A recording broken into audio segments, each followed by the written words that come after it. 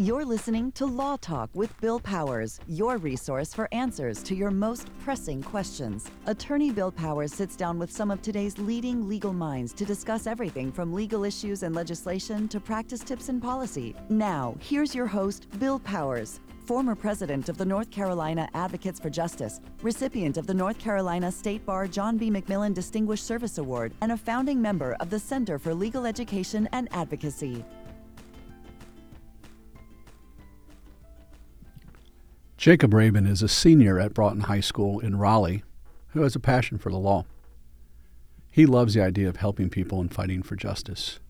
In this episode of Law Talk, Jacob tells us more about his dream of becoming a lawyer and what has led him there. It's clear he is motivated and driven to achieve his goals. He's been admitted to the University of Virginia for undergrad, where he intends on majoring on political science. Put simply, he's an impressive young man and someone I admire tremendously. He is way ahead of the curve and substantially more responsible than I was at his age in 1982 or 1983. I got to know Jacob through close personal friend and absolutely fabulous courtroom lawyer, Chris Nichols. Many of you may know Chris for his plaintiff's work in Raleigh and throughout North Carolina. Chris is the author of the North Carolina Personal Injury Liens Manual and an all-around great guy. He is also a former president of the North Carolina Advocates for Justice and one of the most well-regarded attorneys in the state. Chris has been Jacob's trial team coach for the NCAJ, the North Carolina Advocates for Justice high school mock trial competition, for 4 years now. The Broughton team is the 2022 Raleigh Regional Champion, with the state finals competition set for March 18th and March 19th of this year. I recommend NCAJ trial competition to you. It is an amazing program and something people like Becky Britton, Chris Nichols, and Liz Avery Jones have championed for, well, just about forever. By the way, if you're an attorney in North Carolina, be it a prosecutor or defense attorney or judge, I encourage you to check out the NCAJ mock trial website. That's ncmocktrial.org. Its mission statement is worthy of mention, and it says, according to their website, the North Carolina Mock Trial Program believes that teaching high school students about our justice system and trial by jury is crucial to preserving our rights as citizens. Our mission is to create engaged citizens through the hands-on learning activity of mock trial, thereby enabling students to gain a civic understanding, self-confidence, analytical reasoning, and communication skills that are vital for tomorrow's leaders. Chris Nichols recommended Jacob to me as a research assistant and fact-checker for our article in the North Carolina State Bar Journal, spring of 2022, entitled The Wilmington 10, Starting a Conversation. Wow, that was a great suggestion. Jacob's help was incredible. The story behind the Wilmington 10, in addition to being incredibly complicated, also remains quite controversial at times. Jacob did a fabulous job for us, fact-checking, confirming the accuracy and sourcing of information, confirming quotes, and cross-referencing reference materials. I'm excited to share Jacob's story with you, and I encourage you to stay tuned to learn more about the high school phenomenon known as Jacob Rabin. Welcome, Jacob. Thank you. It's good to be here, although I don't think I'm quite a high school phenomenon. Well, I think you do, and I know Chris Nichols does, so I appreciate your humbleness, but you have wowed me, and that takes quite a bit.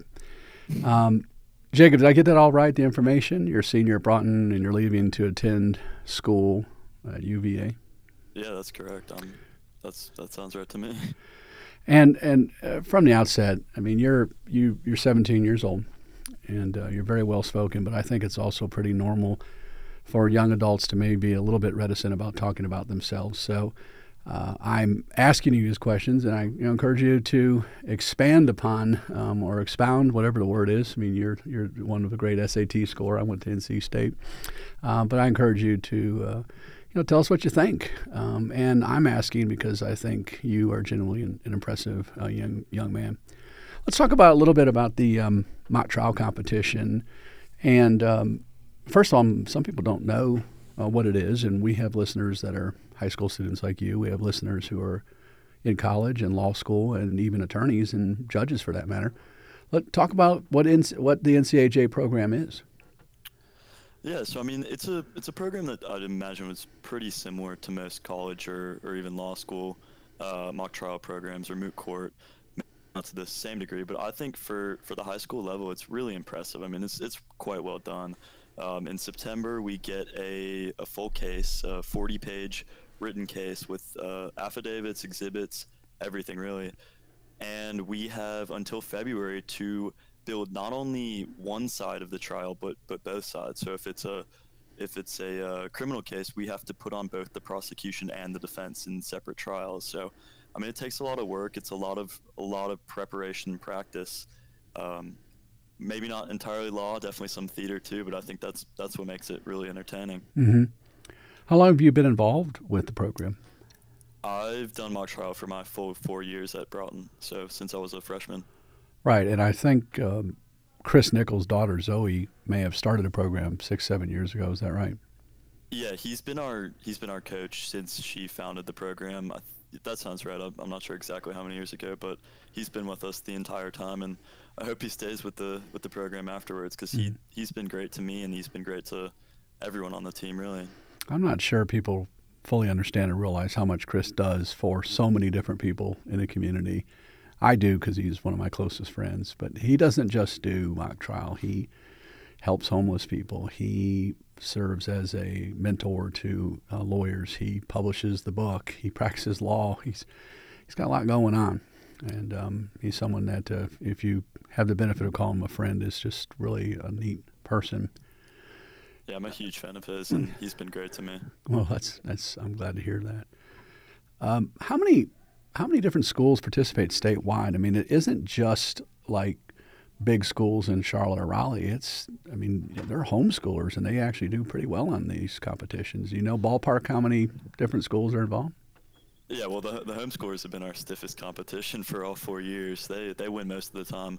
But I think there's about 80 teams on average each year across the state, spread out in a bunch of different, like statewide. It's everybody competing. Right, so 80 teams approximately, and there are, did you say 6 members on a team? Yeah, so we've got 3 lawyers, 3 witnesses on each team. That's right, correct. so we're pushing almost 500 young adults, students who are doing this, as well as coaches, mentors, and that's a huge program.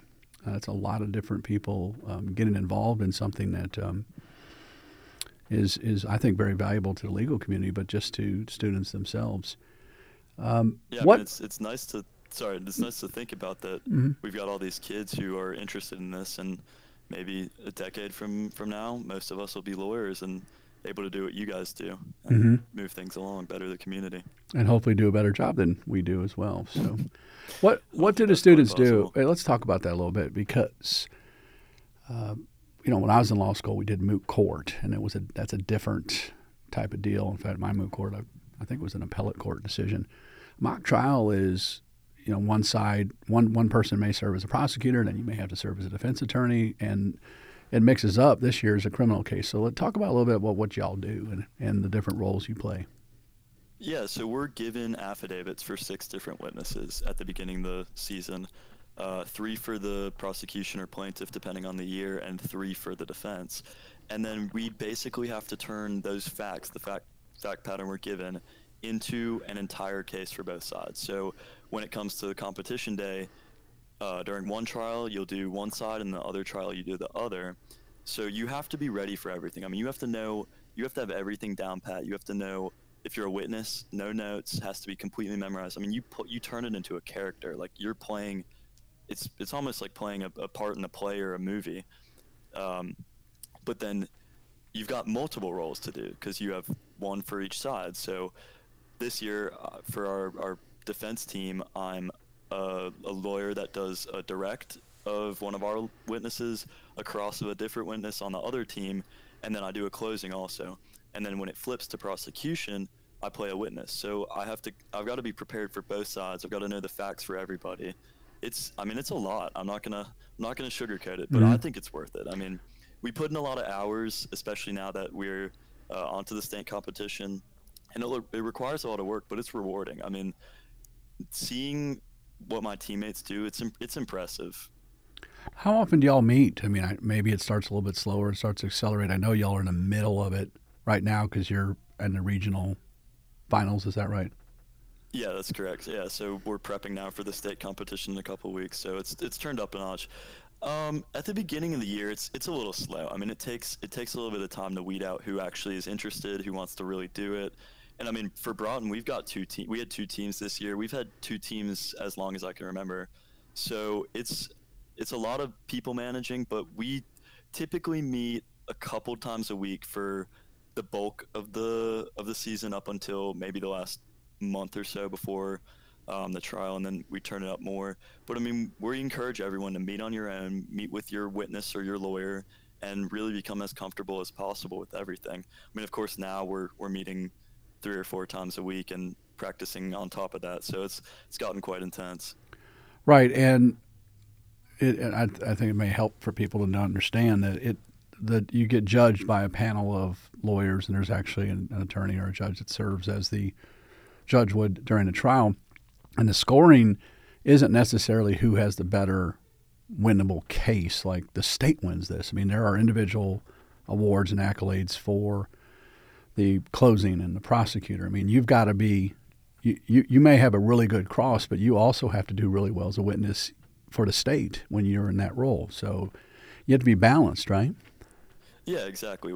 I mean, the judges aren't looking at who wins. The case is written to be as equal as possible. I mean, we've come across so many little things that's like, how do we work this in? Because it's written to benefit both sides. I mean, you don't want it too one-sided. So yeah, so you have to, every role has to be down. Every role has to be as perfect as you can get it. You can't have any flaws in your case or any issues with any role, because you're judged on everything. And I mean, it goes so in depth to like objections. That's probably, in my opinion, the thing that I've learned the most over the 4 years. Just being able to think on your feet it's such a useful skill that we practice so much and put into play so much. I think that's been huge for me. And then even stuff like evidence, like it gets pretty in depth, and you get points for it all. So I mean, if you put on a perfect case with lots of exhibits, your objections are perfect, the judges will love that. But in the same breath, if things don't go so well, I mean, you stumble over a little bit and your entire case gets messed up, you can struggle. And you're not reading from a script. I mean, you have general points that you're trying to get out, and the people that are crossing you on a case, it would be the defense attorney when you're the state's witness. They're going to know the fact pattern. They're going to know what the proposed answers are, and they're trying to, I guess, flesh out the nature and extent and the fullness of your understanding of the fact pattern, correct? Yeah, so with the crosses, that's where, even in our regional trials a couple weeks ago, I mean, we had an expert witness who basically just made up some facts. He made up some facts from his curriculum vitae. So our witness who was crossing him sort of went in and was like, that's not true. He impeached him, and those were points that benefited us. So yeah, I mean, it's not a set script. The witnesses aren't allowed to look at material. They have to really, again, it becomes a second person. It needs to become second nature, because yeah, on cross you have no idea what's coming. You don't know exactly what questions are going to be asked. So you got to know the facts, think on your feet, and be flexible to answer what they want. Mm-hmm. You mentioned a couple things, Jacob, that I think are so important for law students and people interested in going into the law would benefit from. In fact, we just recorded a podcast with a judge here in Charlotte, and we were talking about what law school is like and the path to becoming a lawyer. And one of them was the ability to think on your feet.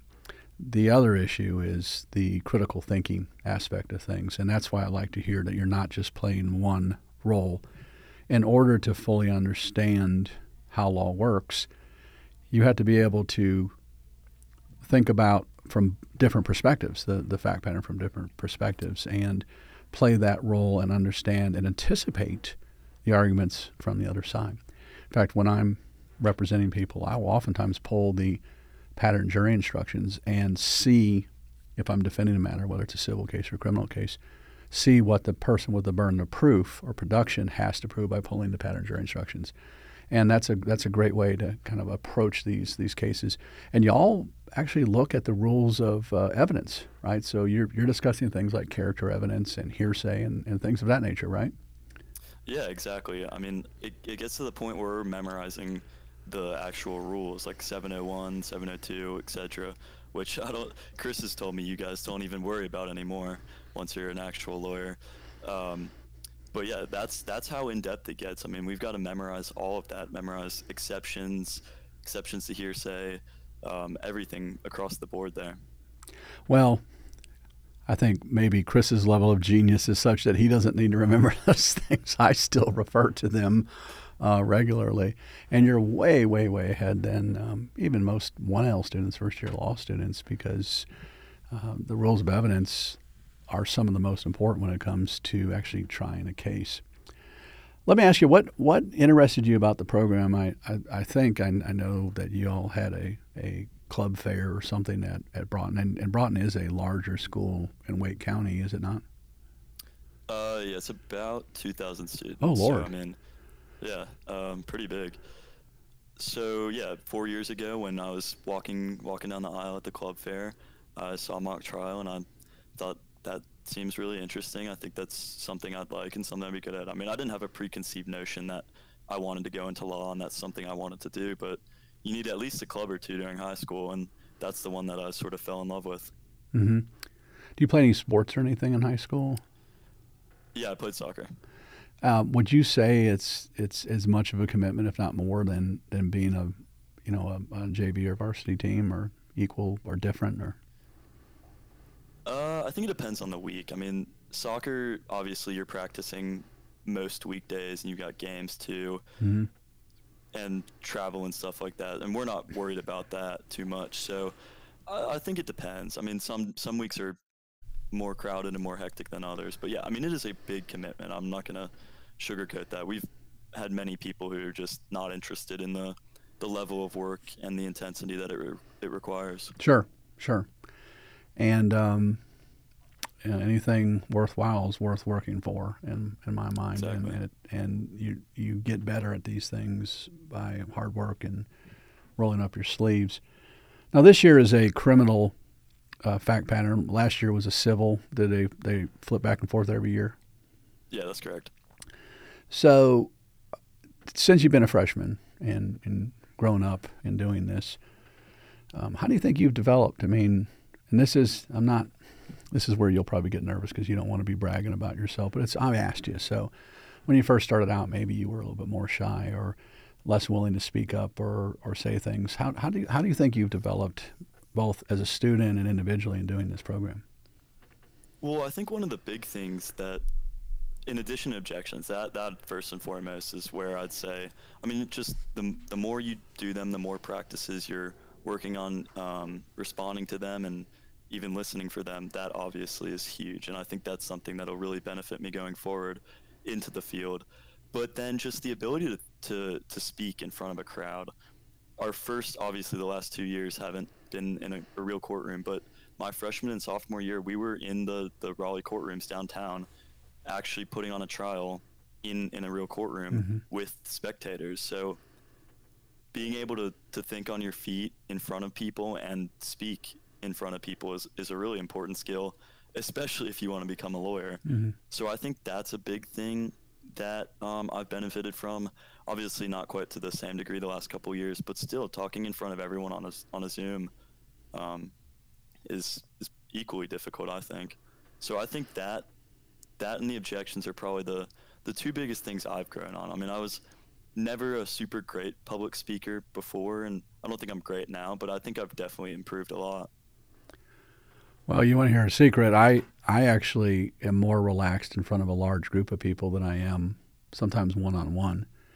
And as an attorney, a courtroom lawyer, I play a role. I put on a hat. I once had he's a good friend of mine now, a police officer, who said, "You're the best actor I've ever met." And he didn't mean it as an insult. I actually got a little ornery with him when he said that. He says, "No, you misunderstand me. That you play a role, you embody or engender this role, and you advocate for your client." To me, it's easier to do that and argue a case or teach a continuing legal education and sometimes meeting someone new in a restaurant or at a dinner party. And so I'm proud of you for doing that, because it does take a lot. I don't think I could have done it or had the guts to do it when I was your age. So you've said you have an interest in the law, and obviously, it's okay if you don't go to law school. There's no demerit points for not following through with it. But is that something that interests you? Yeah, definitely. I mean, from the beginning with mock trial, when I started learning specifically sort of how I had ideas, obviously. Everyone watches some court TV a little bit, but learning more of the specifics of what really goes into it, and obviously how much work it is. I mean, I think that's something that I liked about it, like the fact that, especially the first few years out of law school, I mean, it's not easy. No one says it's easy, and it's not meant to be easy, but I think it really can be rewarding depending on what the type of law you do is. And I think it's worth the work and the effort, both through undergrad, law school, and then into the field itself. Let me ask you a question. It's maybe, I'm not trying to trip you up or anything. I once asked this in a panel instruction, or a panel of lawyers at a law school, meaning that it was held by a law school for law students, and we had people from sole practitioner offices to smaller firms to mid-sized to corporate. So I asked different questions, and I remember asking this one attorney, I said, "Why did you go into law? What interested you about it?" And he very unabashedly said, "Oh, I want to make a lot of money." And I quickly moved on to another topic, because that's really not, in my humble opinion, that's not the reason to go to law school. And it's ultimately to help people, and frankly, not everybody makes money in law. But what are your perceptions about that? What do you anticipate about the possibility of becoming a lawyer that interests you? Well, I'm going to be honest. The first thing I thought of when I saw my trial was the opportunity to argue. I mean, I'm not going to pretend I don't like arguing, and that's a skill I've certainly developed, especially with mock trial. So, I mean, just the fact that being able to do that for a job kind of struck me as interesting right away. But yeah, then like you said, just being able to use that degree to make changes, and then who knows, maybe go on to be a judge and do something like that, where you actually are benefiting other people and working to make the world a better place. I think that's really important, and it's important to have people like that going forward as my generation sort of takes over the country. Right. And and feel free to correct me if I'm wrong. It's not that you're an argumentative person. You're actually quite affable young guy. I think maybe you like the intellectual pursuit of the argument and the debate aspect. Is that fair? Absolutely. Mm-hmm. Any time a debate over sports or even politics, something like that with my friends, always excites me. Just because the critical thinking on your feet that's just something I like doing. So yeah, it's not that I'm really argumentative. Right, and something that I appreciate lawyers in court. I regularly say, reasonable minds can differ, and you should be agreeable in your disagreement. I mean, it's not personal. It's just that there's an intellectual aspect of things, and sometimes taking on difficult causes is really quite fulfilling, knowing that as you've studied something and you believe you stand on the side of right, or you have the fact pattern in your benefit, and then weighing or understanding that not everything's perfect in a case. There's no perfect fact pattern. I'm sure you found that in your fact patterns as they are now. There's intentionally, I assume, some level of inconsistency in the evidence and testimony to give people room to come to different conclusions. Yeah, absolutely. I mean, like you just said, we're not always going to agree. I mean, that's the whole basis of court, especially civil. I mean, there's arguments over everything, and I just think being able to stand up and be good-natured and make your best argument based on the facts available to you is important, without turning it into a full-blown argument. I mean, no one should be standing here in a courtroom having a shouting match at each other. It should be arguments based on the facts, based on what you have. So yeah, I think being able to do that and be good-natured and not turn it into a big fight is super important. And then, like you said, it's not always going to be perfect. You're not going to have every single fact is not going to agree with you or your side. Mm-hmm. And like you said, that is definitely something we've run into in mock trial. So that's something I've experienced with already. Well, let's see. You were born in 2004. Is that right? Did I get that right? Yes. Okay. And I'm interested in kind of what you're thinking. Maybe this will be a time capsule of sorts. Somehow this podcast will be saved somewhere, and when I'm long gone and you're my age, I'm 56, you're 17, so even if I live to 100, I don't know if it'll still be there. But from a time capsule perspective, what's important to you right now? What are you thinking about as a young person, a student, someone who is interested in civic issues and civic duties and responsibilities? Yeah, I'm proud of the fact that I like staying informed and I like reading the news and knowing what's going on. And I think that's really important so that you can make educated arguments and have proper debates that aren't just shouting matches back and forth. So yeah, I mean, I think just following what's going on and being aware of not even the tiny things, just the big things, the big picture tickets in society right now is important. I mean, that's especially right now during everything going on, specifically between Russia and Ukraine, just being able to look at facts, judge them, and use them is important while knowing where they come from and being aware of the sources. And I think that's an important skill for the future that everyone should really have. And let's give some context, because the next topic I'd like to talk about is your work with us in writing the Wilmington 10. When I was 17, let's see what was big in the world. I think we were going through the end of Jimmy Carter era and ending with Ronald Reagan. There were Iranian hostages, and the world had its troubles and worries. The Shah of Iran had left, and it was tumult and turmoil at the time. And we have now, sitting here today, you mentioned Ukraine. That's going on. We've been in watching the news for the last 2 weeks about the Soviet, or I call it Soviet Union. That's what we used to call it when I was your age. We talked about the SALT treaties, the strategic arms and limitations talks. We talked about ANZUS, which was us proliferating nuclear weapons in Australia and New Zealand, having this agreement with them, and detente and mutually assured devastation or destruction. And you're dealing with the social issues that we're dealing with. There was the January 6th episode.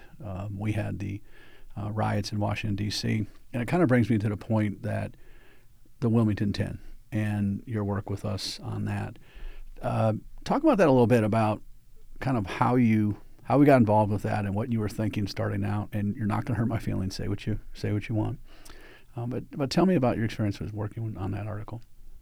Yeah, so Chris, who you mentioned before, texted me. I mean, I've worked for him for the past couple years, doing every sort of little legal stuff, from writing some legal arguments to courthouse running stuff, everything really. And he asked me, would you be interested in helping edit this manuscript for the Wilmington 10? And I hopped at it. I was like, anything like that's right up my alley. Mm-hmm. And he put me in contact with you, and I admittedly was a little bit scared at first. Mm-hmm. You were intense, so to speak. But then, as we started getting along and figuring out what exactly you wanted done with the article, I think we sort of came to an understanding, and we were on the same page. And since that, things have been pretty good. Apologies, I don't mean to be intense, and you're not the first person who has said that to me. Once you sent me your first selfie, that's when I really understood. Yeah, I am a bit of a goofball, but I am at times, and it's a weakness. I am overly competitive at times, and I can be very, very direct and to the point and factual, and I sometimes forget that. And on the other hand, I can be pretty goofy. I think maybe the selfie helped. So, did you know much about the Wilmington 10? I had never heard of it before you introduced me to it, and I first read through the article. I mean, obviously I'm familiar with segregation and that whole time period and the big picture stuff that went along with it, but no, I hadn't heard of that, the Wilmington 10, or even the race riots and the insurrection in 1898. Those were both news to me. What were the big ticket items that impressed you when you read that article? And I'm not talking about grammar or prose or structure. I'm talking about the story behind the Wilmington 10 and the narrative that we wrote regarding the understanding Wilmington 10 in context with the coup d'état? Well, I think first of all, it's kind of surreal that 50 years ago, stuff like this was still happening. I mean, just a few years before my parents were born, obviously in your lifetime, to think that there was stuff going on in our state, not even across the country, stuff that our country had been working to fix for 50 years or so, stuff was still going on. I think that's important to consider. But then in the same breath, you got to think about how far we've come and that fact that we have made progress since then. But then going back to the coup d'etat, I mean, the fact that there was a coup d'etat like you see overseas in North Carolina, in the United States, was shocking to me. Well, let's talk about that a little bit, because not that the rest of the country, particularly South, didn't have problems, but Wilmington seemed to be a flashpoint in at least a couple important times. So let's talk about the coup d'etat. I mean, we had, post-Civil War, we had Reconstruction, and then came an election for president where it was disputed, and there was an agreement regarding the who was selected as president in the end of Reconstruction. And I know I'm date-wise kind of mixing things up a little bit, but tell me about your understanding of that and how that worked. I think it's an interesting perspective. You mean the Hayes-Tilden Compromise? Yeah. Well, I mean, what is it, and how did that affect the coup d'état and what took place in Wilmington? Yeah. So if I'm again not perfect, I'm not a historian here, but right. If I'm remembering correctly, that meant the removal of the troops from the South mm-hmm. that were sort of protecting Reconstruction and helping it on its way. That was the agreement they reached. But I think that sort of set the stage. You no longer have federal troops in North Carolina protecting Reconstruction and what it's working for. So then that sets this powder keg in motion in 1898 after this election. And you have the end result is the only known coup d'etat in American history, which I think still stands correct today. I mean, you erase all the progress you made since the end of the Civil War. You set the city and then the state back however many years, and it takes, again, until, I mean, we still see stuff happening like the Wilmington 10 73 years later, and even after that. So it set everything back so far and erased so much important progress that had been made. So I think it's really important to think about the effects that even just the Hayes-Tilden Compromise had. Right. Well, and again, I think it helps to have some background. Wilmington at one time was the largest city in North Carolina, and people from Charlotte and Raleigh are oftentimes surprised to hear that Raleigh's the capital. Charlotte's the Queen City. I mean, George Washington visited Charlotte, camped his troops out downtown area, and financially, economically, it was a deep water port.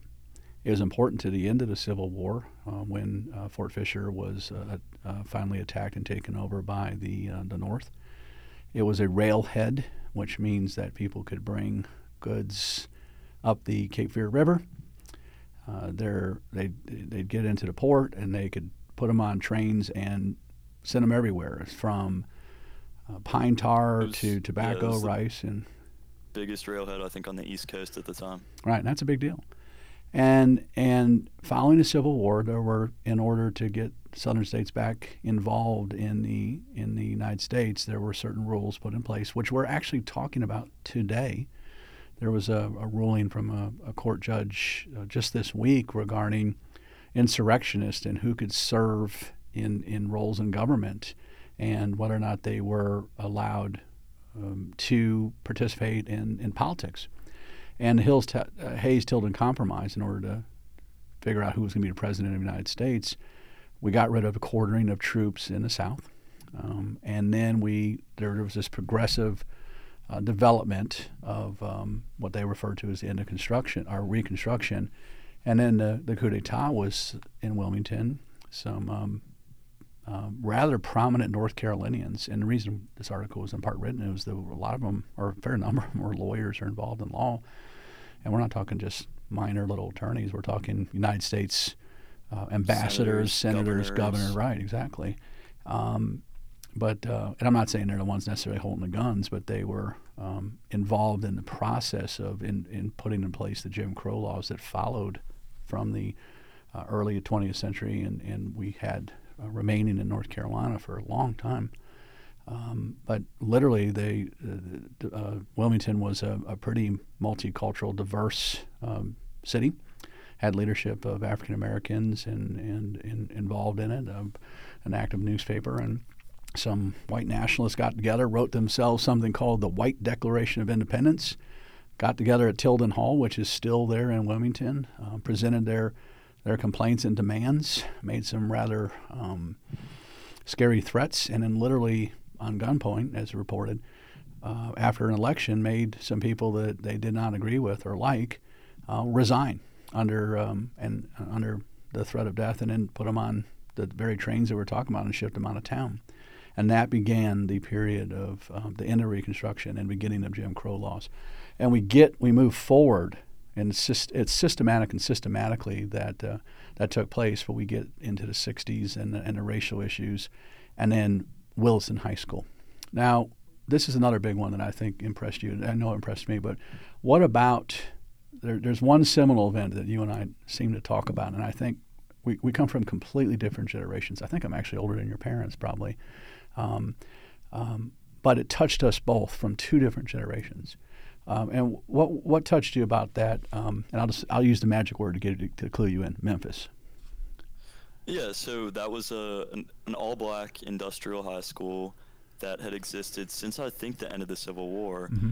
And on the day that that Martin Luther King was assassinated, he was actually supposed to be speaking there in Wilmington. And when I read that, when I first heard that, I didn't believe that at first, and I had to check that on my own.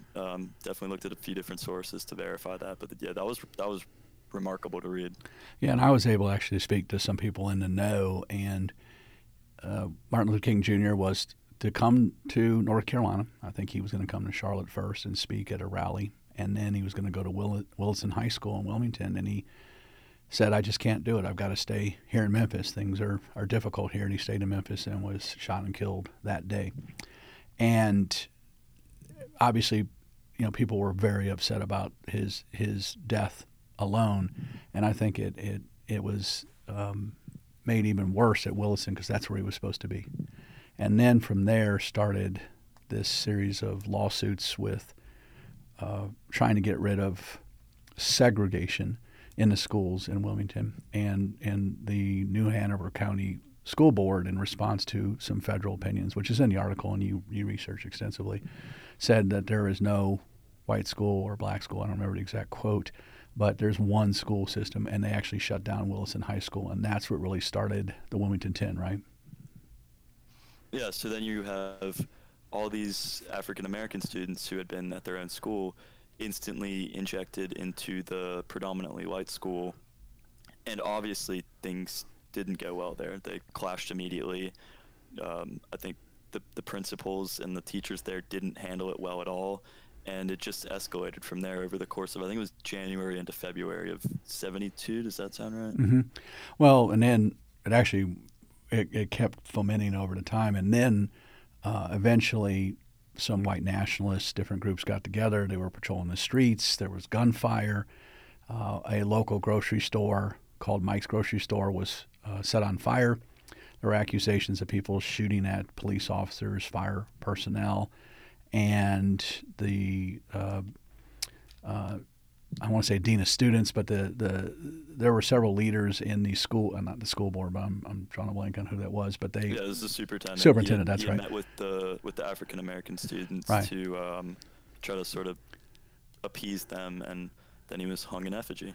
Right, and then there were threats that white nationalists were going to attack a particular church. It was an integrated church where the pastor of that church offered to get people to get together and have conversations, and a group of students decided to protect the church, and then that's when this firebombing issue took place, and these young people, not everybody, but most of them were high school aged, somewhere in that range, younger individuals were accused of doing these different things. And they were 10 defendants, and that's where we come with the term Wilmington 10. And it gets worse from there. From the Wilmington 10, there were some interesting trials and tribulations regarding the trials and how they took place, a mistrial, a prosecutor, and where it really got notoriety was the prosecutor, Jay Straub. And in your experience with the mock trial competition, I'm sure that you would recognize immediately that the things that were done and how juries were selected and the racially motivated prosecution was not proper then, and certainly is not proper now. So in reading that article and helping it edit it, and you did a great job. Jacob did our footnoting on it, and it took a long time because some of the sources, even the books, the historical books, and I'm using my air quotes, but and I keep wanting to say it's revisionist history, but it wasn't really history at all. It was a slant. Some of the main books that we were referencing fundamentally got the fact patterns wrong, and so we used a lot of different sources. What do you take from that time, though? Is it a wow, that's not that long ago, or how easily things can turn in the wrong direction? What are your thoughts about it from what we can learn from that and what we can do in the future? Well, yeah, I think it's this assortment of things like you just said. I mean, it was 50 years ago to think that there were kids my age involved in something like that and accused and in jail for something they had nothing to do with. And it took a lot of pressure from the public and from the media to finally, get them out of the jail. And then they weren't even, I'm blanking on the word right now. It wasn't part of until innocence. 2012. Yeah, they weren't even pardoned until 2012. So that, just to think that those were kids my age back then is a lot. But then, yeah, like you said, things escalated so quickly, and we see it again today. We see it, like we already mentioned, in Ukraine and in Russia. We saw it a couple years ago in America. So it's a lot to think about. That, look, society's not always going to be perfect, but we need to do our best to mitigate things like that and avoid them and the drastic effects that end up occurring, like we saw with the Wilmington 10. Mm-hmm. And I think it's important as attorneys, and we wrote the article, and you and I repeat this back and forth. And I say we, it was Chris Beto, one of the attorneys at the firm, and me, and you're very much involved in that process. We did it not with a political slant, quite the contrary. It was to start a conversation, not a argument, and to encourage people to research these issues and learn from them. And the similarities between what we're dealing with now and 123, 24 years ago, it's really striking. It's really, truly remarkable. I do think, I like one of the things you said, is that we need to also focus on some of the positives, that we're on a pathway here, and occasionally we stumble, but the key is to focus on the path of where we're going and advancing and becoming better as a culture and a society. Anything you want to add about the article? I mean, I'm proud of your work on it. Writing footnotes isn't always the most exciting thing, but it's important. Any thoughts? Well, I would say, first of all, if you haven't read it, I would take the chance to read that, because it was, in my opinion, well done and really well written by you and Chris. And it teaches you a lot. Like I said, I learned a ton about it just from my first read through.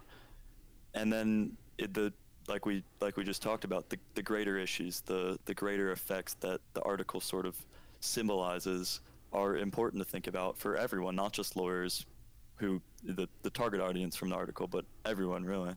You know, the biggest bummer for the article for me was I thought the Wilmington 10 was going to be a complicated article, and I read the trial transcripts and from both the first portion of the trial and then the secondary, and they're done on original PDFs where it's not like we have now where you got 20 pages. It's individual hand pages, and they're all over the place. You have to open up each one and reading the books. But when I realized, boy, you cannot really talk about the Wilmington 10 until you understand kind of the whys and wherefores of how it got there.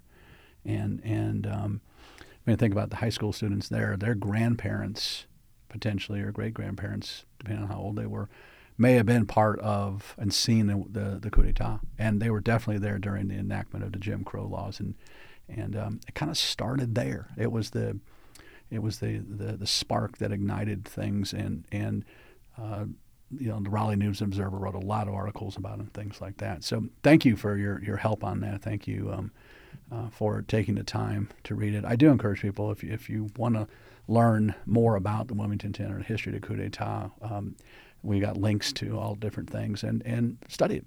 Be a critical thinker. Come to your own conclusions. Don't just believe what we say word for word. There are differences of opinions, and there are differences of understandings or inferences that people take from the facts. So on Law Talk, Jacob, I want to thank you again. One of the reasons we like to do shows like this, and you're my first teenager. I tried to get my daughter to do it. She wouldn't do it. You're your first teenager guest, and I am really excited about your future. I see you as being a shining star and potential in the profession, and having your head on straight. And I wasn't that way. I'm an accidental lawyer. I didn't always have the most altruistic reasons for going into the law.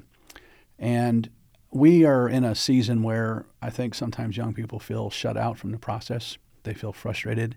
They feel like they don't have a voice. And I encourage younger people. It's hard. It's hard work. It's hard being educated and keeping yourself apprised of the situation. And you got to vote. You got to get out there. Whatever your theory is, you have to stand up for what you believe in and voice an opinion, right? Yeah, absolutely. I think that's turning 18 this year. That's one of the big things I'm excited for. So when's your birthday? Using What month? Roads. September. Oh, really? So mine is too. So you're going to be able to vote in this year's election in November, right? Yeah, should. You'll be 18 in September? Yeah. Well, there are some big ones coming up. United States Senate, a bunch of state and House seats, local judges. I don't know if you're going to vote in North Carolina or that's another interesting issue is where you're going to vote and how you're going to vote. Yeah, I'm actually not sure about that. You're going to mail it in or show up in person. I think it's neat to go in there and I'd say to pull the trigger. I actually remember going into a booth and you'd pull a thing and the curtains would close and there were little triggers. Nowadays, at least in Charlotte, it's a computer screen and you push it. But it's still neat to see it and they put you in this area and you push the buttons and it asks if there's either votes you want to make and you can review them, and then there's a little paper recorder. And that's our civic duty, our civic responsibility. So I look forward to you being able to do that. And someday when you get licensed, I would love to be one of the people in the room watching you take your oath and swearing fidelity to the Constitution of the United States and the state of North Carolina. So Jacob, thank you so much for joining us. Thank you for the work with the Wilmington 10. And sorry, y'all, I when it comes to the mock trial competition, I do have a team I'm rooting for. What's your team, Broughton? What's your school mascot? The Caps. It doesn't make sense, but yeah. I don't know what the Caps. Oh, as in the Capitals. Yeah. So I'm gonna go. Go Caps. March 18th or 19th. If you have an interest in it, look at the NC Mock Trial. Excuse me. ncmocktrial.org. And if you have further questions, give Chris Nichols a call. I'm sure in Raleigh he'll appreciate as many people as possible as calling him. So thanks again, Jacob. And if you have suggestions or ideas for topics on Law Talk, give us a ring. It's 704-342-HELP. That's 704-342-4357. And you can email me at lawtalkwithbillpowers@gmail.com. You've been listening to Law Talk with Bill Powers, your resource for legal issues and legislation, practice tips, professionalism, and policy discussions. Want to talk to Bill Powers? Call 704-342-HELP. That's 704-342-4357. Law Talk with Bill Powers is an educational resource only. The information presented does not constitute legal advice and is not a substitute for consulting with an attorney. Every situation is unique. Therefore, you should always consult with a licensed attorney before making any legal decision.